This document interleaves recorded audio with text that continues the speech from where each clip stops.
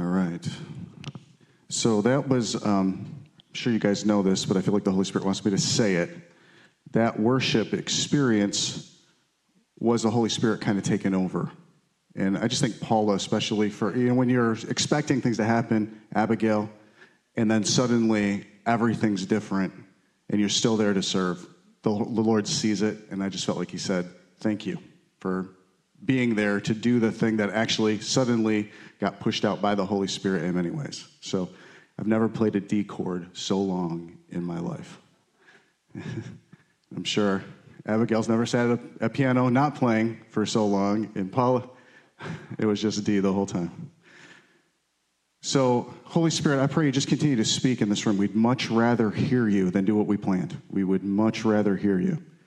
So, Lord, we thank you for bringing A back and speaking through her in this room. Thank you for letting us come alongside her as she went in. Lord, we pray we just continue to do this. Would you help us just to continue to do this? That this wouldn't be an anomaly. This would be a first step into something new. God, I just see like an 8. 8 means new beginning. I see like an 8. He just stamped it on this room. So, Lord, we just want to agree with you about that. We want to see the next cycle, the next week, the next thing start. In Jesus' name, amen.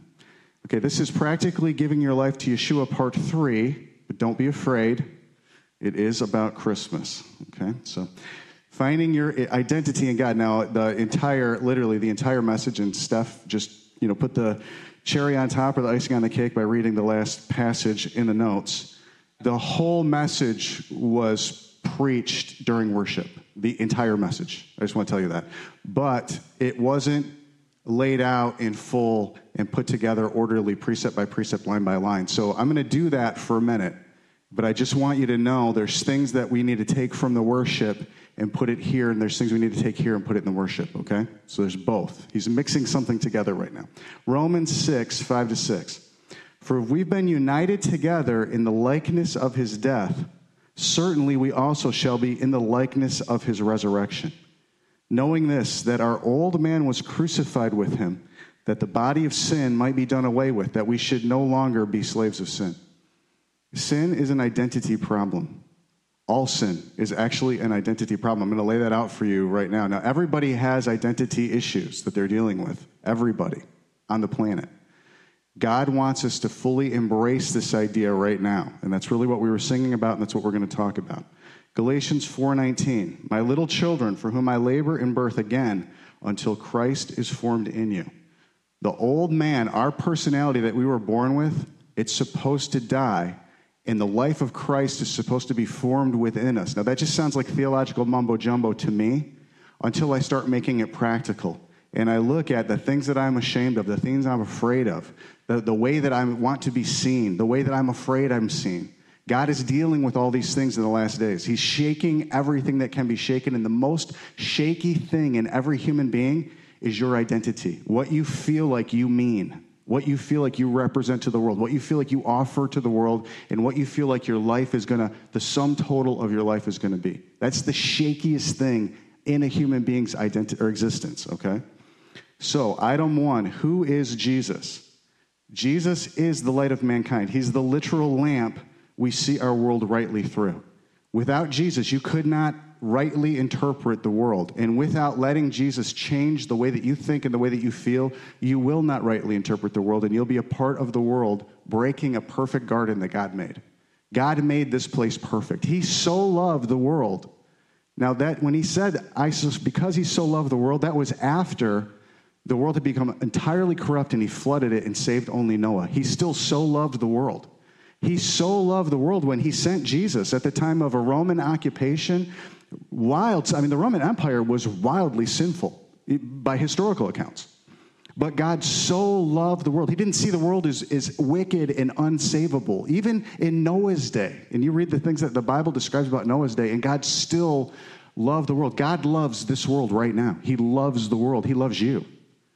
And this is the message that we should be receiving as we think about, okay, what exactly am I supposed to be? Like, if you so love the world, who am I? Who am I? Okay? Now, apart from Jesus, we cannot understand who we were made to be. It's impossible to know. That's why there's so much dissatisfaction in the world. You can't know who you're supposed to be apart from Jesus, because you were literally made by him, for him, and to live only moving and having your being in him. So apart from him, you can't know who you were made to be. It's impossible. Jesus is God and man fully. He's both. He's the intersection between the life that is coming and the life that is passing and the life God intended. Those are three realities. In him, all these meet and they're reconciled. I'm going to say that one more time. In Jesus, he's the intersection between the life that's coming. We call that heaven. But heaven's coming to earth, so don't picture it too wrong. This life is going to transform into the life that's coming. It's going to be pretty normal in many, many ways. And that was what threw the Pharisees in Jesus' day. They wanted something much more dramatic where they could keep their selves intact, keep all the power they had, all the authority they had, everything they had defined their lives as. They were people that have a lot are happy with how they've defined their lives. People that don't have a lot are unhappy with how they define their lives, right? And so those Pharisees, they had a lot in that system. And they didn't want anybody messing up their identity. So they missed Jesus. You have a lot in this system. Believe it or not, you have a lot. And most of us don't want anybody messing up the thing that we've built. And Jesus is like, if I don't mess it up, you can't be mine. If I don't redefine you, if I don't rebirth you, you cannot be mine. Okay, so we can only understand who we are in the intersection of this reality. The life that's coming, the life that is passing, what we've already built, or he's already built, either way, and the life God intended. Those are different things, right? God intended something in the Garden of Eden that was broken by man. So just like, Back to the Future or future travel, hypothetical realities, right? If you change the future, you actually change the past. It's like all these loopholes about time change. But the truth is, God intended something in the Garden of Eden that we broke, and that will always be broken. It will always forever be something different than what God intended. But he will use all of it for the good of those who love him and are called according to his purpose. Because he chose love, and because he chose you, what you break doesn't break everything for him. But it does change things for him. And so he slayed his son before the foundation of the world, knowing we would break it. Does that make sense? But it's not fatalism. It's not like, well, he wanted it that way. He did not want it that way. This is really important for us to understand who we are, okay? John 1:1-14. In the beginning was the Word, and the Word was with God, and the Word was God. He was in the beginning with God. Now, how can we know? I just want to take a break because the Holy Spirit is saying, wait a second, Tom. They don't know what you're talking about. How could we know that God didn't want it this way? What did Jesus say in the Garden of Gethsemane? Is there any other way? Is Jesus God? Yes, he is. So we can know this is a choice God made for love, okay? In the beginning was the Word, and the Word was with God. And the Word was God. He was in the beginning with God. All things were made through him, and without him, nothing was made that was made. In him was life, and the life was the light of men. Light of men, okay? So his life is the light that we see by. And the light shines in the darkness, and the darkness did not comprehend it. There was a man sent from God whose name was John. This man came for a witness, to bear witness of the light, that all through him might believe. He was not that light. Now, think about John's identity for a minute. What was John's identity? What was the main question people asked John? Who are you? Did he answer that question? Fully. He answered it fully. But he didn't take an identity upon himself. He put himself in the book of Isaiah. He says, I am a voice in the wilderness. That was actually an Isaiah prophecy about the recoming of Elijah to prepare the way for the Messiah. But he said, they'd say, are you Elijah? He'd say, no, I'm not. Are you the prophet? No. Who are you? A voice in the wilderness. John knew who he was, but he didn't put his identity in what man saw of him. Does that make sense? He put his identity in what God saw of him. This is important because you need an identity. You're not supposed to be some lumpless, ball of gel that God just moves around. That's a flesh version of trying to interpret this. You're supposed to get your identity from God alone, okay? So this is John the Baptist. He was not that light, but he was sent to bear witness of that light. That was the true light which gives light to every man coming into the world. He was in the world, and the world was made through him, and the world did not know him. Speaking of Yeshua. He came to his own, and his own did not receive him. But as many as received him, to them he gave the right to become the children of God, to those who believe in his name, who were born not of blood, nor of the will of the flesh, nor of the will of man, but of God. And the Word became flesh and dwelt among us, and we beheld his glory, and the glory as of the only begotten of the Father, full of grace and truth. That was the baby lying in the manger.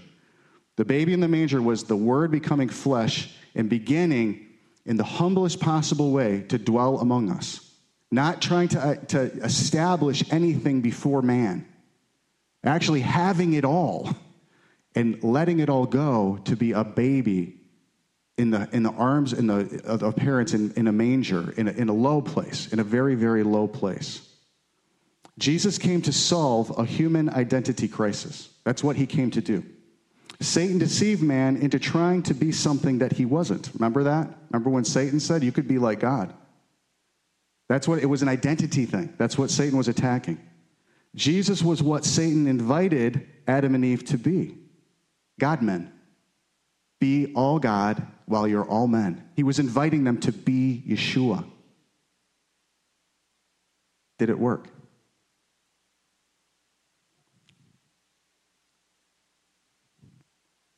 Jesus was what Satan invited Adam and Eve to be and became like us. Jesus took on a right identity in humility to solve our arrogant attempt to be God.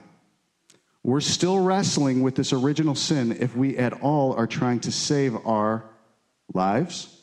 Now, you're all doing this. I just want you to know. You're all trying to do this. So we're still wrestling with the original sin if we do this. If we're trying to save our lives, our reputation, our family, our purpose, our power, our narrative, or the kingdom of God. We're all wrestling with this original sin if we're trying to save any of these things, and we are. Does Jesus not, is he surprised by that? No, that's why he came.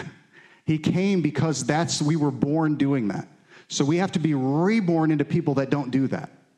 That takes coming into the light, not running away from the light. But when we find out that, even me just saying, we all do this, you guys are kind of used to, that punch. So you're kind of, okay, we know what he's saying. He's not going to say we're terrible. He's going to say we're good eventually. But I'm not, right? We really all do this, and Jesus wants us to step into the truth. Yes, we do this. You didn't. Why? Why didn't you? What was inside of you that made you different from birth than me different from birth? What's the answer to that question? The Holy Spirit. He was conceived of the Virgin Mary, born of the Holy Spirit, right? Conceived of the Holy Ghost, born of the Virgin Mary, suffered under Pontius Pilate, was died, buried, resurrected. What was different about Jesus from birth than us is he had the Holy Spirit, and he listened to the Spirit the whole time. But the amazing thing is, he came to get an entirely lower identity than he had, to give us a spirit so that we could come into doing the same things that he does.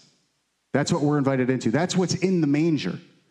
What's in the manger is a gift of the Spirit from the Father to you because he so loves the world. And he knows the world isn't operating in a correct system right now. It's got a virus. But when we eat of his flesh and drink of his blood, that virus is dealt with. And we start to live in a brand new way, okay? This is what this is talking about. So God's kingdom, it needs no help, none. It is. God's kingdom is fine. God sent his kingdom to save us from our own identity crisis called darkness. That's what our identity crisis is called in the Bible, is darkness. We don't see right, we don't think right, we don't feel right, and we can see as man is given more and more over to himself, darkness is increasing, confusion, not being able to see right. But the kingdom has come. The kingdom has come, okay? Luke 11:20. But if I cast out demons with the finger of God, and obviously this is Jesus talking, surely the kingdom of God has come upon you. Did Jesus cast out demons with the finger of God? Yes, he did. The accusation was that he was doing it by Satan in that passage. The kingdom of God came as a baby. It came meek, lowly, externally passive, and internally violent. There was a fire in that manger. It changed the world forever. The world will never be the same again after that baby was laid in that manger. It will never be the same again. It's catching. It's been catching for 2,000 years. God, in that manger, the kingdom of God came as a baby, confident of God, not of self. Confident of God, not of self. In our quest to save the meaning of our lives, including our family, our legacy, where we hide our pride, that's where we hide it. You know, when we're like, okay, I know I'm going to die to myself, but for the sake of those entrusted to me, I've got to take control. That's the lie right there. They were entrusted to us, or whatever has been entrusted to us was entrusted to us to lay it back at his feet. That's your crown. That's your kingdom. That's your dominion. It was entrusted to you to give it back to God, to give it back to you, to give it back to God, to live as one forever with him. This is what's broken right now. And we hide our pride behind the idea that, well, there's some things I got to do, otherwise it all falls apart, and I'm not doing it for myself, I'm doing it for someone else. That's a lie, okay? John 3:3-5. Oh, sorry. In our quest to save the meaning of our lives, we entirely miss the kingdom. It's only in receiving a new identity that we get new eyes to behold our real lives. Okay, when we see Jesus, if you were in this room and somebody needed help with something, let's say that we'd attribute to Jesus doing, like they were like, I don't have any food, and Jesus has a can of green beans. And we're like, Jesus, are you going to be the one in the room to multiply the food? Wouldn't we kind of ask him before we took it upon ourselves to do it? We'd be like, we know you can do it. Right? Okay? So it's only in receiving a new identity that we get new eyes to behold our real lives. So if Jesus was standing right here, most of us wouldn't try to do anything. We'd be looking at him. What are we doing? And if he said to me to multiply the beans, I would certainly try, right? But if he was multiplying the beans, I'd let Jesus do it. You just have to know that he's in the room.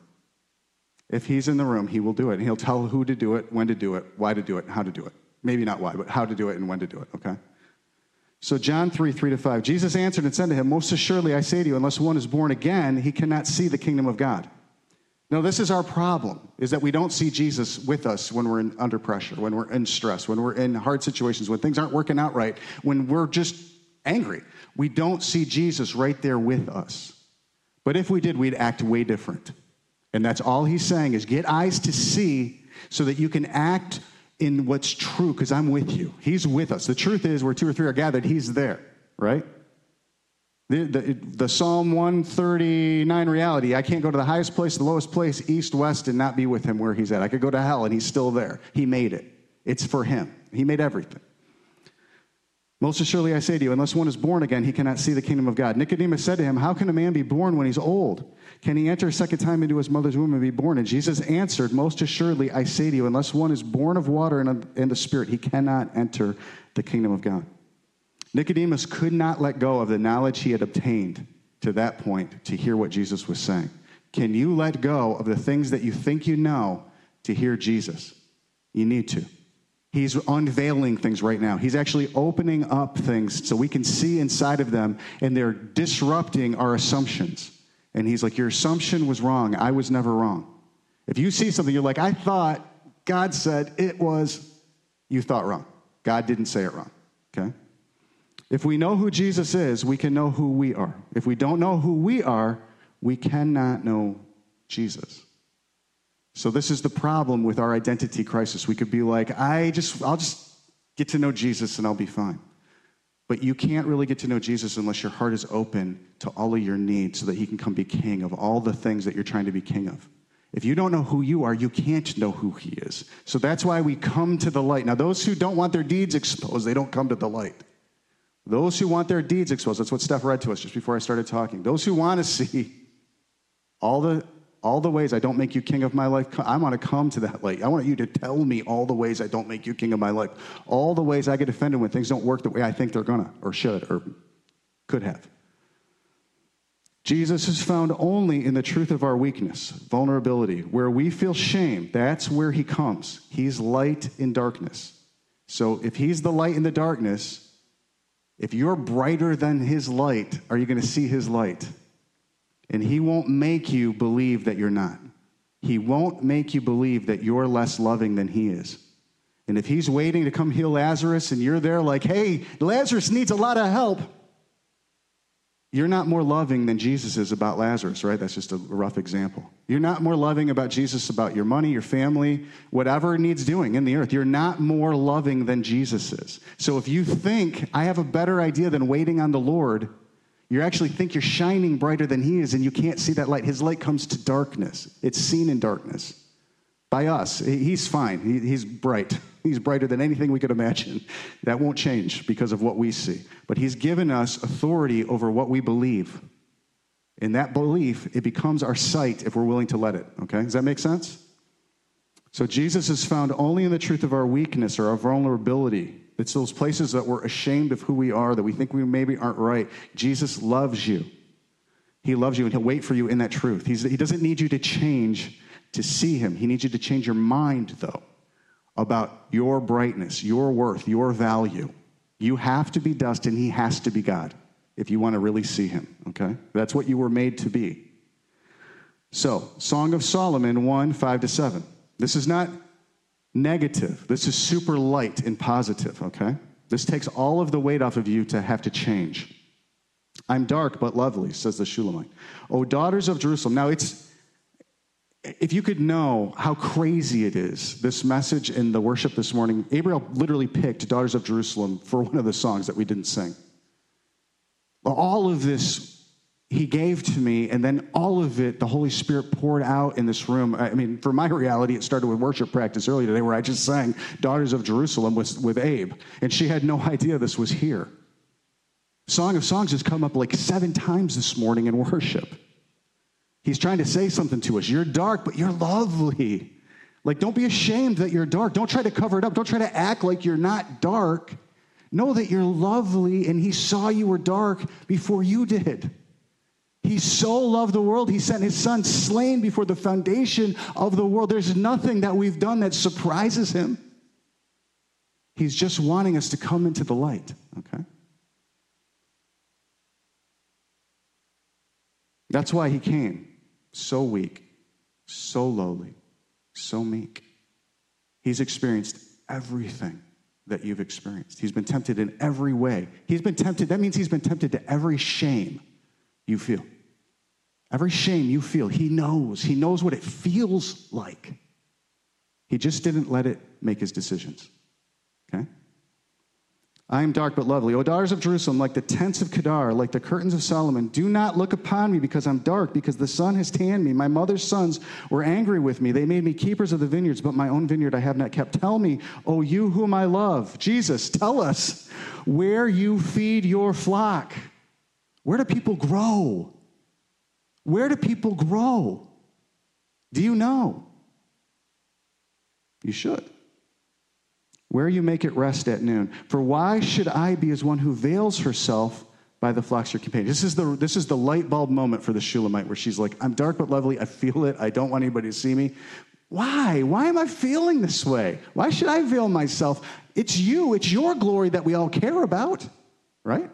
It's his glory we all care about. Why do we feel so ashamed? If it's his glory we all care about, because it's actually not his glory we all care about. There's some subroutine going on secretly in here where I care about my glory. And I know it when I see my shame.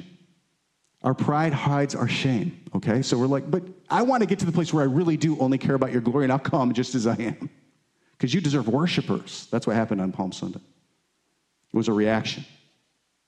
But there's going to be a prophetic decision to do that outside of shame. Those in the natural see weakness as shameful. Those in the spirit see a king in the manger. In the story of Jesus being born, who was the prideful and arrogant that didn't see a king in the manger? Herod. He's like, tell me the names of all those children under 2. Let's get them. He didn't see a king. He thought he could be a king. He's not a king right now. Let's kill him while he's not a king. But the wise men saw a king in that manger. They brought expensive gifts. But you know what's funny about that? I was taking a minute this morning with the Lord, and he said, what happened to the frankincense, the gold, and the myrrh? He said, did Joseph and Mary, did they take it to Egypt? Did they carry it back? Did I carry it around with me? He's like, did I, give it to Judas? Did Judas carry my gold, frankincense, and myrrh around with me? He said, I could have paid for a ton with that. What happened to it? He didn't put any of his identity in men telling him he was a king. You never hear about the gold, frankincense. That was valuable stuff in those days. But you never hear about it again. That was what the earth gave the king. But the king had come as a gift to the earth, right? That hasn't changed. He was just as much God in that manger as he is now. He was just as much a king in that manger as he is now. He was just as much a man now at the right hand of the Father as he was as a baby in that manger. So Misty Edwards sings a song, which I love. He's not a baby in a manger anymore. He's not a broken man on a cross. He didn't stay in the grave, and he's not staying in heaven forever. But he is the same king in the manger as he is on the throne. So don't lose sight of the truth of the meekness of this king. He does things totally different than we do. We see God's magnificence and glory different than God does if we see it in the flesh. If we think God's magnificence is that he's stronger than everyone else, we see it like men do. But if we see God's magnificence that he loves so much and is so humble and patient and meek, then we see it like he does. He's not like us. He's not like us at all. He does not respect earthly strength. He doesn't respect it at all. And he doesn't want us ascribing that to him when we worship him for his strength. He wants us to ascribe to him what he likes about himself, which is everything that's true. And he laid all of his strength in a manger. And by all of it, I mean he's infinite. That was, who could understand these things? God is no respecter of persons. You have to see the king in the manger. If you don't, you really don't know who you are, who God is.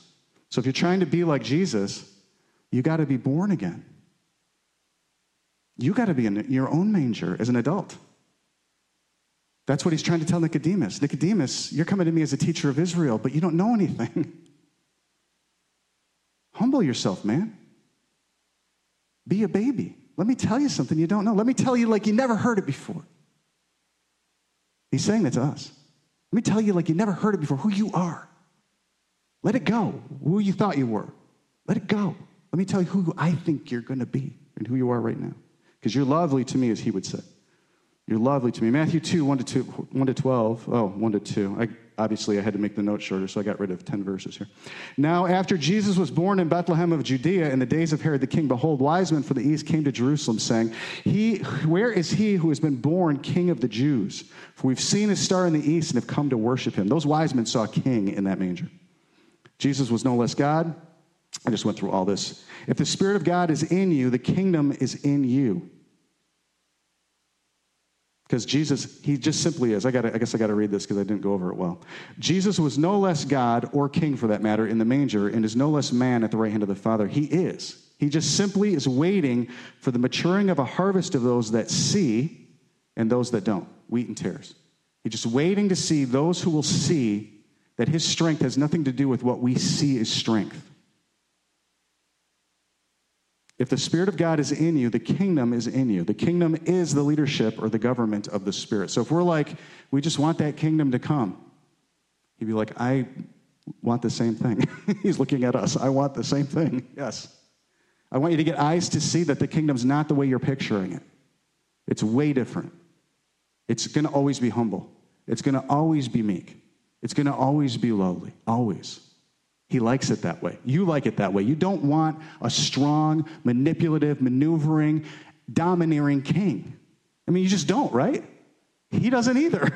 That's great news. He doesn't either. But we keep picking them if they're going to help us. And this is Israel's problem.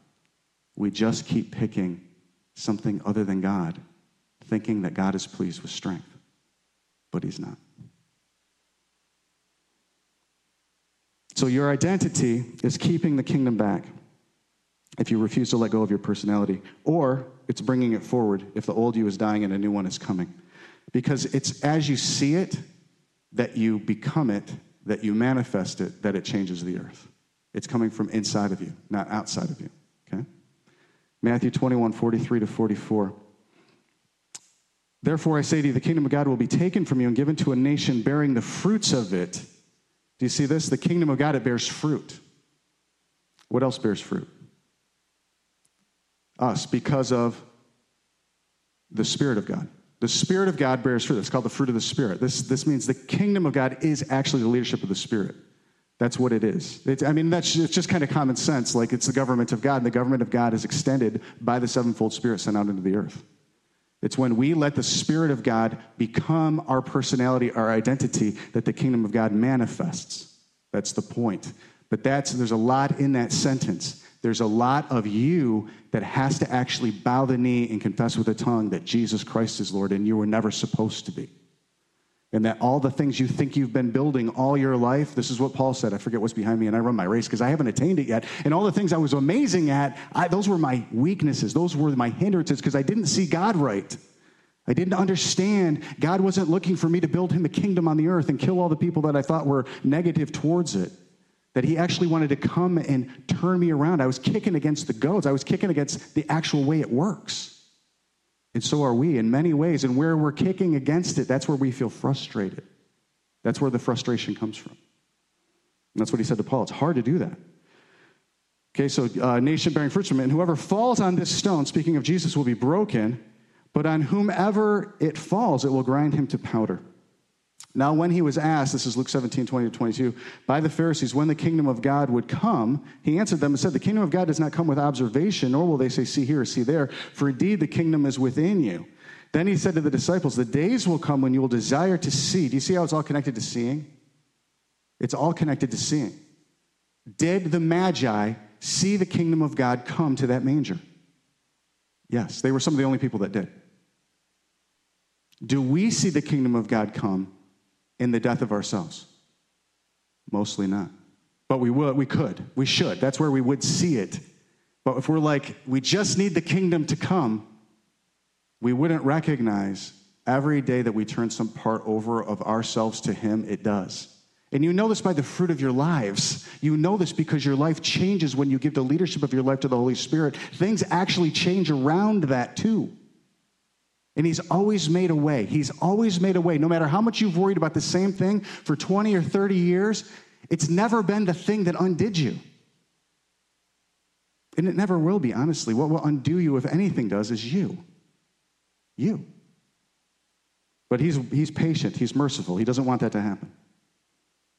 Nor will they say, see here, see there, for indeed the kingdom of God is within you. Then he said to the disciples, the days will come when you will desire to see one of the days of the Son of Man, and you will not see it. This is practical. Your ministry, and I don't mean like you wear the collar, what you do for God. It means nothing without this, without the kingdom coming through you. Your job, it means nothing without this. Your role, your position, your relationships are literally pain and failure without this kingdom coming through you being what defines you. If this kingdom coming through you doesn't define you, everything you do is counter to a value system that is coming to take over everything. And it's literally coming right now. Matthew 6:27-34. Which of you, by worrying, can add 1 cubit to his stature? That stature is talking about identity. Which of you, by worrying, can make your life more respectable? No one. Not one bit. By worrying can you do that, okay? Which of you? So why do you worry about clothing? Clothing is an identity issue. Do you know that? It's not just a covering. It says something to the world about who we think we are. It says, why do you worry about clothing? Consider the lilies of the field, how they grow. They neither toil nor spin. Yet I say to you that even Solomon in all his glory was not arrayed like one of these. Now if God so clothes the grass of the field, which today is and tomorrow is thrown into the oven, will he not much more clothe you? He's not saying don't care about clothing. He's saying God cares more about it than you do. God actually wants to reflect you to the world in a way you don't even understand. You mean something that you don't know yet. And he takes good care of even the grass. So if you'll trust him in this, he'll take good care of you. Your flesh says, I'm not going to buy anything that's good clothing for me because what God wants is, like an austere life. He's saying, don't worry about all these things. But that's not at all what he's saying. What he's saying is, you don't clothe yourself well enough. Please, let me do it. Let me do it. Therefore, don't worry, saying, what shall we eat, or what shall we drink, or what shall we wear? For after all these things the Gentiles seek, for your Father in heaven knows that you need all these things. He actually wants to feed you better, give you something better to drink, and clothe you better. Not worse. But seek first the kingdom of God and his righteousness, and all these things shall be added to you. Therefore, do not worry about tomorrow, for tomorrow will worry about its own things. Sufficient for the day is its own trouble. These worries are about identity or stature. They aren't real or practical. Drive downtown and look at the homeless population. They're still clothed. They're still eating, or they wouldn't be there. There's still a possibility and a promise of a kingdom manifesting. They're still beautiful to God. They're lovely. But he takes care of sparrows. Nothing dies without his permission. There's coming a moment in time where people will long to die and they won't be able to. He's sovereign. All of our worries they're not real unless they are seeking his kingdom and his righteousness, which doesn't mean building him a kingdom. It means starting to see our real condition, what we were made to be, which is needy, which is weak, to come into the light, to do exactly what Vince did right here, is a prophetic example for us all. God is merciful. He's shouting this through the heavens right now. He's shouting this over Israel right now. He's shouting this over IHOP KC right now. He's shouting this over his church right now. He's shouting it over Light Hop. You don't need to be anything but what I made you to be. Come to me. Just come to me. That's it. Don't make it harder than it really is. I know who you are. I know who you want to be. I know that you're ashamed that you're not the person you want to be. But he's like, you're not even right about who that is. You're so much more than you could ask or imagine if you would just come, sit at my feet. Let me take the burden off of you of trying to be a good person or a good Christian, a good dad, a good worker, good whatever you think it was that you're supposed to be good at. Just come. Let me take you from today, because you got 1 billion todays ahead of you. And every single day I'm going to come and take you from today to the next day. Don't worry about all those next days. Let me just come and take you from this day to the next day. All those ones behind you, forget about them. Count them as loss. Press on to the upward call of Christ. This is what the Bible says. This is what I say. This is what the Bible says over and over and over. Enjoy today. And that doesn't mean eat, drink, be merry because tomorrow we die. That's not enjoyment. Anybody who's tried in the flesh to enjoy today has found themselves addicted and miserable. Enjoy the Spirit of God today. He loves you. He likes you. He made you. You were his idea. He's got a better future plan for you than you do. The one you're trying to save is less than. The future you're trying to save for your kids, it's less than the one he would save. The future you think for this church, it's less than what he would do. Israel, what they're trying to save, it's less than what he wants to do. We know that. We've been studying it on Monday nights. It's less than. Does that mean he wants them to die and be in pain? That's the false dichotomy that Satan sets up. Either you're God or you're nothing. That's how Satan feels. But Jesus is like, if you're mine, you're exactly who you're supposed to be. You're never going to be nothing. You're never going to be nothing. It's an identity issue. Matthew 5:3. God blesses those who see this, what I'm saying. He provides for those who even deny him. God blesses those who see who they really are. Matthew 5:3. Blessed are the poor in spirit, for theirs is the kingdom of heaven. It's everything I just preached in the last 30 minutes in one verse. Blessed are the poor in spirit, theirs is the kingdom of heaven. If you want to get saved, you got to see who you really are. And who you really are is desperately, woefully in need of a Savior, and that's great news because you got one. And he's laying in a manger on that Christmas morning. You know, everybody argues about when it happened, but it happened. It happened, okay? Our shame for our weakness is literally breaking the world. We've got to go back to page 2 of the notes real fast. I'm almost done. I'm sorry, page 3 of the notes. I skipped reading something, and God said, come back to it. Your identity is keeping this kingdom back, refusing to let go of your personality or bringing it forward, the old you dying and the new one coming, and causing pain on the earth or helping to alleviate it. If you keep the kingdom back, since you're the only ones that the Bible says has the kingdom inside of you, since the kingdom is the leadership of the Holy Spirit, if you keep the kingdom back, you are responsible for the pain. Because the kingdom's only coming one way. It's coming through you. So if your identity is blocking out Jesus' identity, and your shame is blocking out what he's actually pretty pleased with, and your fear of showing him what's really inside is like, nothing's going to grow if it doesn't come to the light. Like, you got the seeds, yes, but you got to let the light shine in those seeds or they're not going to grow. You got to come to the light just as you are. so that what is put inside of you can grow, right? If you're hiding in a shame like Adam and Eve when they did that sin, when they changed their identity at Satan's prompting, the very first thing they did was try to hide it. And God is like, where are you? Take that thing off.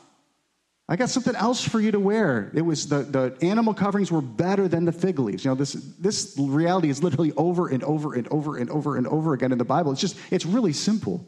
It's just we live in a convoluted time where identity is clearly being attacked. Do you see that? Satan is attacking identity like crazy right now. Who are you? Who are you supposed to be? Who do you need to be? Who should you be? All that's irrelevant. Where are you, Lord? Wherever you are, that's where I want to sit. Wherever the truth is, I want to meet you in it.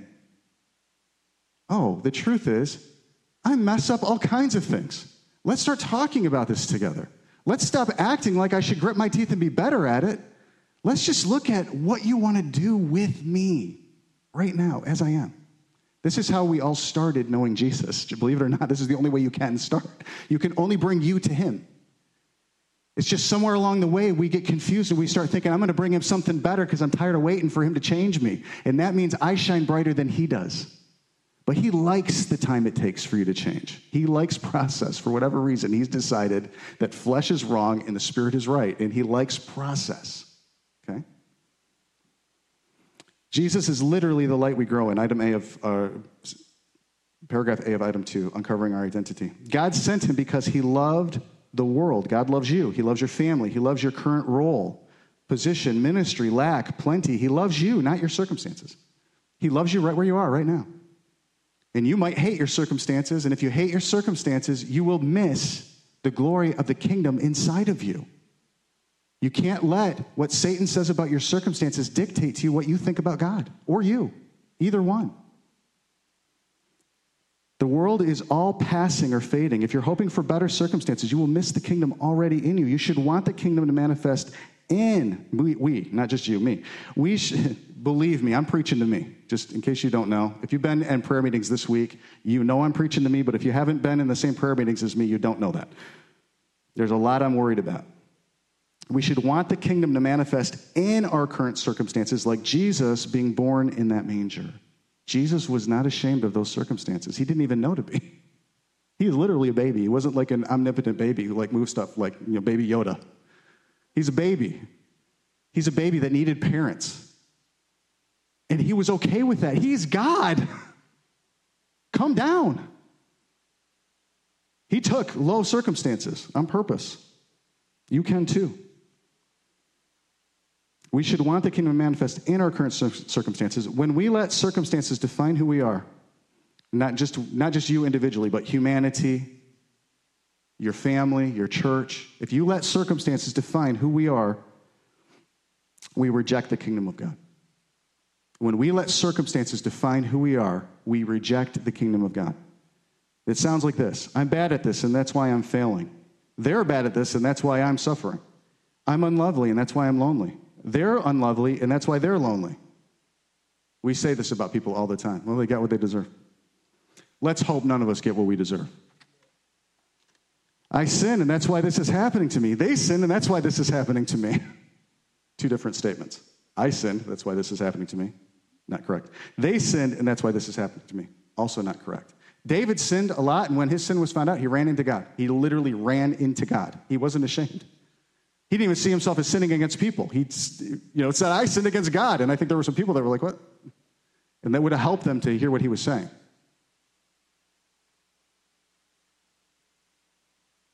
Satan doesn't care who you blame as long as you blame a human. If you're blaming a human, you're stopping the kingdom of God from manifesting in your own circumstances right now. Right now. And I can tell you, I know it. We're all blaming some humans. Jesus' circumstances never defined him. He was confident in who he was, the Son of God. He knew. He knew who he was. He knew it by faith, and he grew in that faith until the point of the Last Supper. Okay? John 13, 1-6. Now before the feast of the Passover, when Jesus knew that his hour had come, that he should depart from this world to the Father, having loved his own who were in the world, he loved them to the end.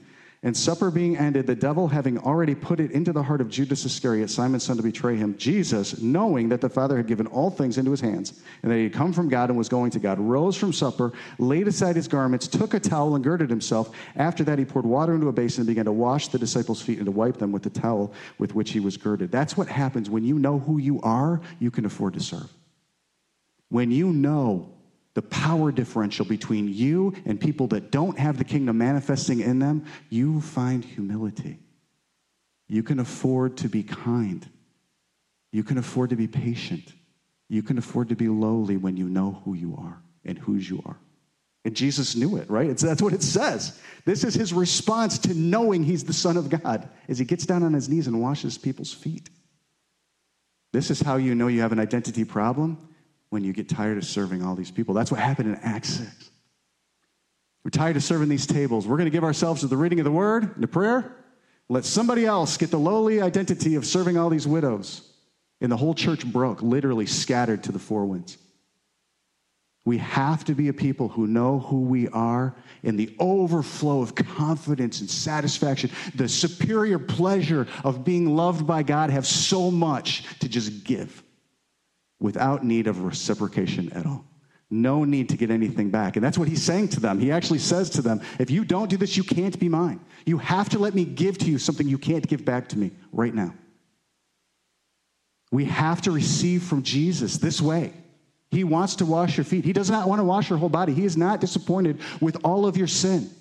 He's dealing with the sin right now where you're walking. He just wants you to humble yourself so you'll say, hey, you got this process. It is making me clean. But I want to be more than I am for you. And he says, you have an identity problem because you think you're God and not me. You think you're shining brighter in your desire than I am? You can't shine brighter than him. You can't. His way is perfect.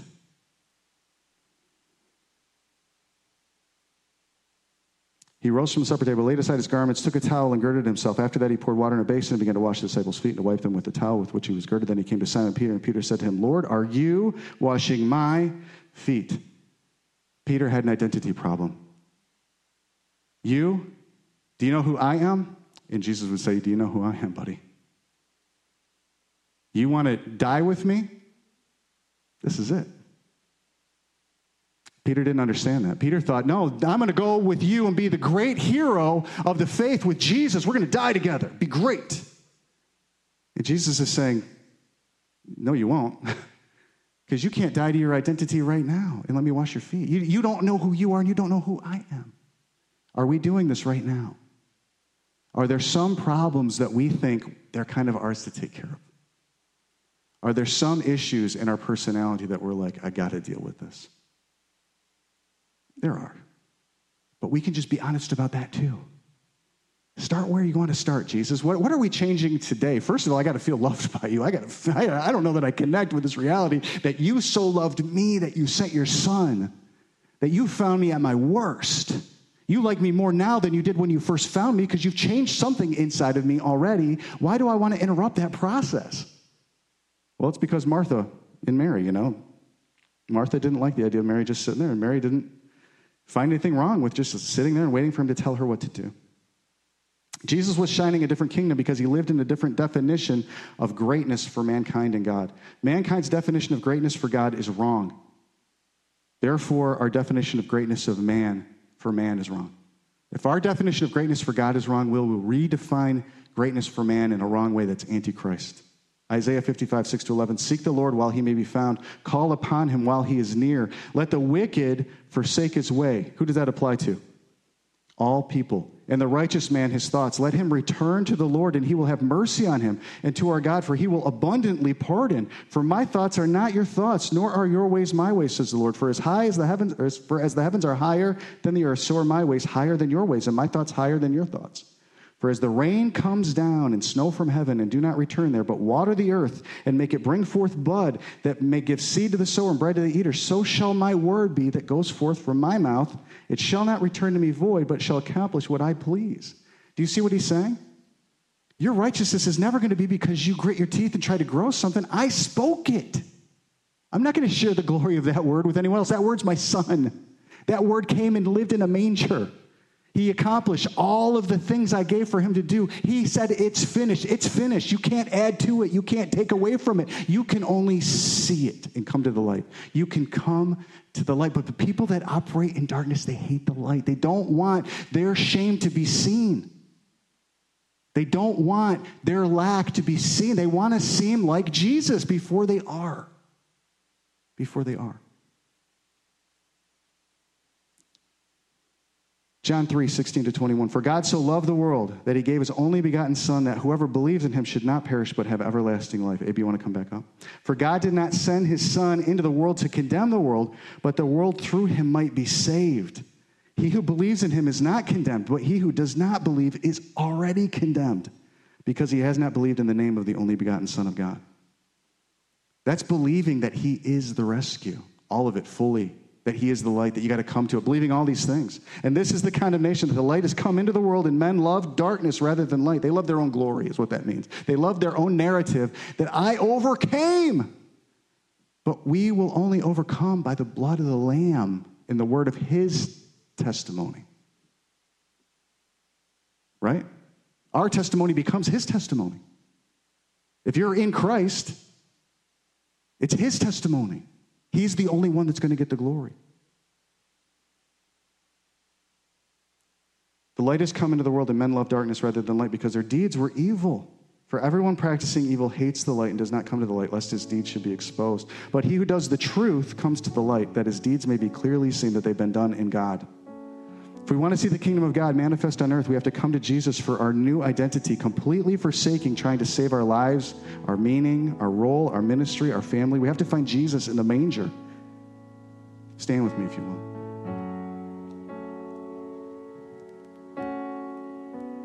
He's not a baby in a manger anymore. He's literally not a broken man on a cross anymore. But he walked through those things in humility. And you got to follow him in that. He won't leave you in the manger. But you got to find him there. He'll only take and resurrect things that die. It's only the seeds that go into the ground that break open and become something.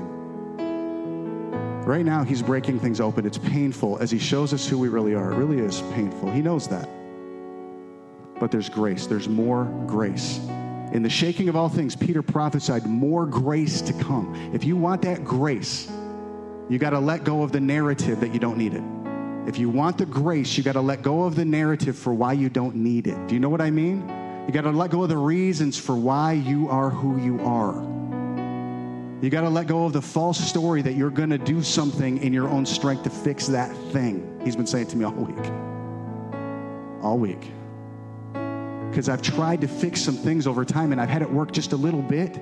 And he says, just because you can do something doesn't mean you should. And it didn't work long term because you're right back in the thing. So if you want the grace that's going to overcome, let's just raise our hands to him. Holy Spirit, we'd rather have a story where you get the glory. We'd rather have a life, Lord, that shines forever than one that shines for a month or a season. God, would you pour out grace on our hearts right now? Just a grace to open up. I just see like rain coming down and a flower just budding and opening up. God, we just want grace to open up, to just be who we're supposed to be. Everything you made is good, God. Just tell him, you made me good, God. You made me good. It's me that's messed it up. Get me out of the way.